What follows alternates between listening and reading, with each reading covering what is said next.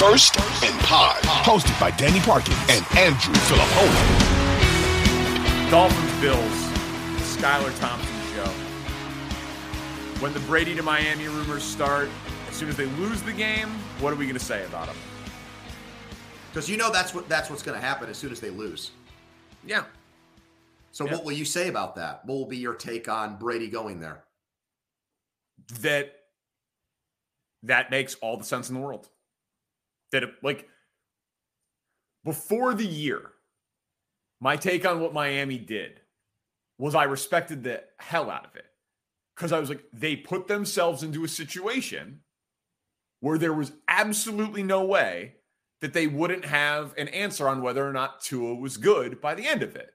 Because they had Tyreek Hill and Jalen Waddle and Mike McDaniel, and they kept Gesicki, and they brought in Armstead, and they signed a couple of running backs and Mostert. They did everything you could possibly want to do to support a quarterback. And so if they were good with Tua, great. And if they were bad, then Tua's not good enough. And then Tua proved to be pretty damn good. And they were pretty damn good with Tua. And then without Tua, they weren't that impressive. The caveat that I didn't see coming was 2 diagnosed and 3 actual concussions, and Tua's career maybe being in jeopardy. But what I had said before the year was, if Tua was bad, they'd be the most desirable place in the NFL to play. Who wouldn't want to go to South Beach with 2 number 1 receivers, a franchise left tackle, and an offensive-minded head coach? So, yeah, I expect Brady to love going back to the AFC East, to stick it to Belichick twice a year, and to go head-to-head with the Bills, who he owns, and to throw to those receivers. And he tried to do it before. So, yes, I think that it's reasonable, and I think a great spot for him or Derek Carr or whoever the hell, or Aaron Rodgers or whoever the hell ends up there. Aaron Rodgers? You think that's on the table? No, I mean, I think the contract's I think the contract is probably untradeable. My point is that if the Miami Dolphin quarterback job is open, there's probably 25 quarterbacks in the NFL minimum who would say that's a better situation than the one I'm in. So I think that Brady has to look at a team like Miami differently than other quarterbacks, because I think right now we've learned with like the Bengals and how last year it was weapons over protection, and they had a terrible line, but they had Chase there instead, and it was just unstoppable because they just had too many receivers for teams to deal with, and Burrow made it work without an offensive line. I don't think Brady can make that same call. I think if he does, he's asking for it. Armstead's good, but Armstead's injured a lot. He doesn't play a lot. That was the risk in signing him. That was part of the reason why New Orleans let him go. So I just wonder from a protection standpoint, I mean, every team that has Brady's going to try to get the ball out fast because that's what he did even when he was in New England. But I just wonder about that. Like, he, to me, not just a weather situation and dome and stuff because of his age, but I think he'd want to go to the team with the best line in free agency. Well, I mean, listen, just make everything else work. Get to San Francisco, I guess that's different. But what team other than San Francisco is just a better situation than Miami that's reasonably available? Like, you could say Kansas City, but like obviously Mahomes is not leaving. Buffalo, you know what I mean? Like that reasonably he could get to that has more pieces in place than Miami. I can only think of San Francisco. I can't think of a second one. But why would Miami want him over a younger quarterback who can probably at this point in their career maybe give you something close to Brady-like production? Oh, different question. I know it is. I'm now presenting this and adding this into the conversation. So you're saying for Brady, it's probably what? San Francisco 1, Miami 2, maybe the Raiders 3? Yeah, and I think there's a huge drop-off there. From 2 to 3. Okay. Yeah, a huge drop-off. Okay. Do you think that among the so-called available quarterbacks, Miami would look at Brady as the best one? I think that Stephen Ross would. and he signs the checks. Right. Because he's the Michigan guy. And he tampered with him and lost a first-round pick over him. He wanted him so bad. Well, there's your answer then. Because I don't think that would be McDaniel's answer. But I think that McDaniel's answer would probably be Derek Carr.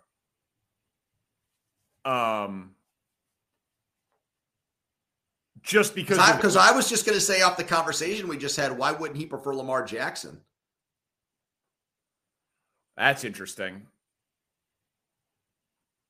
You've got those wide receivers and you've got a quarterback who can run. How the hell would you defend that? They have? No, they traded their first round pick for Chubb like idiots. Well, right. That's what I was going to say. They don't have what it takes to trade for Lamar. Depends how Baltimore wants to do it. Baltimore's weird about some of the stuff they do with picks and whatnot. They're always stockpiling those compensatory picks. I know they did trade a first. They got a first back for Brown, so they have made trades like that. But who knows what they would want? That would surprise me a little bit. But God, would I love to see that? Like Lamar going from the best receiver he's ever had is Hollywood Brown to Tyreek Hill and well, what if, Watson. It would take incredible balls like what Le'Veon Bell did with the Steelers, which backfired. What if Lamar Jackson said, I won't sign the franchise tag. I won't play unless you trade me to Miami. Find a way to do it. That's where I grew up. That's who I want to play for. Do it. That would be. That happens in the NBA all the time. Oh, of course. Of course. And it's happening more in the NFL. It would be quite a power play by Lamar coming off of missing the last 5 games plus the playoffs, plus not playing well. Like that would be the most just like the heat check with the guy who hasn't been on fire move that we've seen in a while. But I would respect it. I'd respect it. All right, let's talk about your Giants. They're getting a lot of love this week. Trendy upset pick. You buying? You agreeing? Well, this is this is so funny. This game is basically the way that it's been talked about all week. The love for the Giants is really just a disguised way of expressing your hatred towards the Vikings. That's all people are doing. They're just using the Giants as a way. Picking the Giants is not a way of trying to promote like the Giants having a surprise season or believing in what they're going to do or what they will do or what they've built. It's just, how can I slander the Vikings in the most hurtful way possible? Oh, the Giants, who aren't any good, are going to go there and beat them. That's what this is. And I will be honest with you, I agree. Yes. I have called both of these teams frauds all year. And so what I said, I texted a buddy today, which leg of the Giants-Bengals 6-point tease loses? Giants up to 9, Bengals down to 2.5. How does that lose? How does that lose? You could obviously, it feels much more likely that Minnesota could win by double digits because the Giants aren't very good. But I feel like the Giants should be able to move the ball on Minnesota. And this stat just jumped out at me before you answer that question. Bill Barnwell put it like this, because anybody could look up Football Outsiders DVOA and see that Minnesota's 27th in the NFL in DVOA. But he put it as the only teams with a worse DVOA than the Vikings either fired their coach or are the Chicago Bears. Like Minnesota, now the Giants are 22nd. Like they're not great either. Yeah. But that's how disappointing and bad Minnesota's been.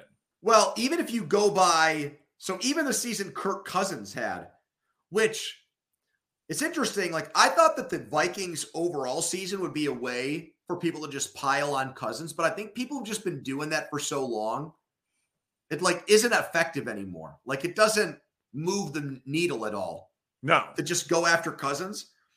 So he is 4th in the league in passing yards. The only guys ahead of him are Mahomes, Herbert, and Brady. So that's pretty rarefied air, right? If you go to QBR, here are the quarterbacks this year who were below him. Tannehill, Matt Ryan, Aaron Rodgers, Russell Wilson, Mac Jones, Davis Mills, Carson Wentz, Baker Mayfield. So he is, I think Dan Orlovsky put out a quarterback ranking today. If you go by that stat, he's the worst quarterback in the playoffs. And his team's 13-4. And he was 4th in the league in passing yards. That's pretty ridiculous. QBR, though. You don't like QBR now? You're anti-QBR? Well, no. I just say it does factor. I think the only knock on QBR, right, is that it like people think it overvalues running for a quarterback. Like there's no perfect stat, but I think that's one of the things with QBR. And obviously he's a statue, but as are all the guys that you just mentioned that are below him. But yeah, I think the bigger thing with Minnesota, we've talked about it all year, is their defense. They don't force turnovers. They don't cover people. They don't rush the passer. So pretty much, 400 yards a game is easy against them. I would assume the Giants would be able to run the ball against them. But isn't it crazy that they get no credit for the Buffalo win? Yeah. That's as good of a win as any team in football really has this year. What they did there, the plays that got made late in that game to win that. You're right.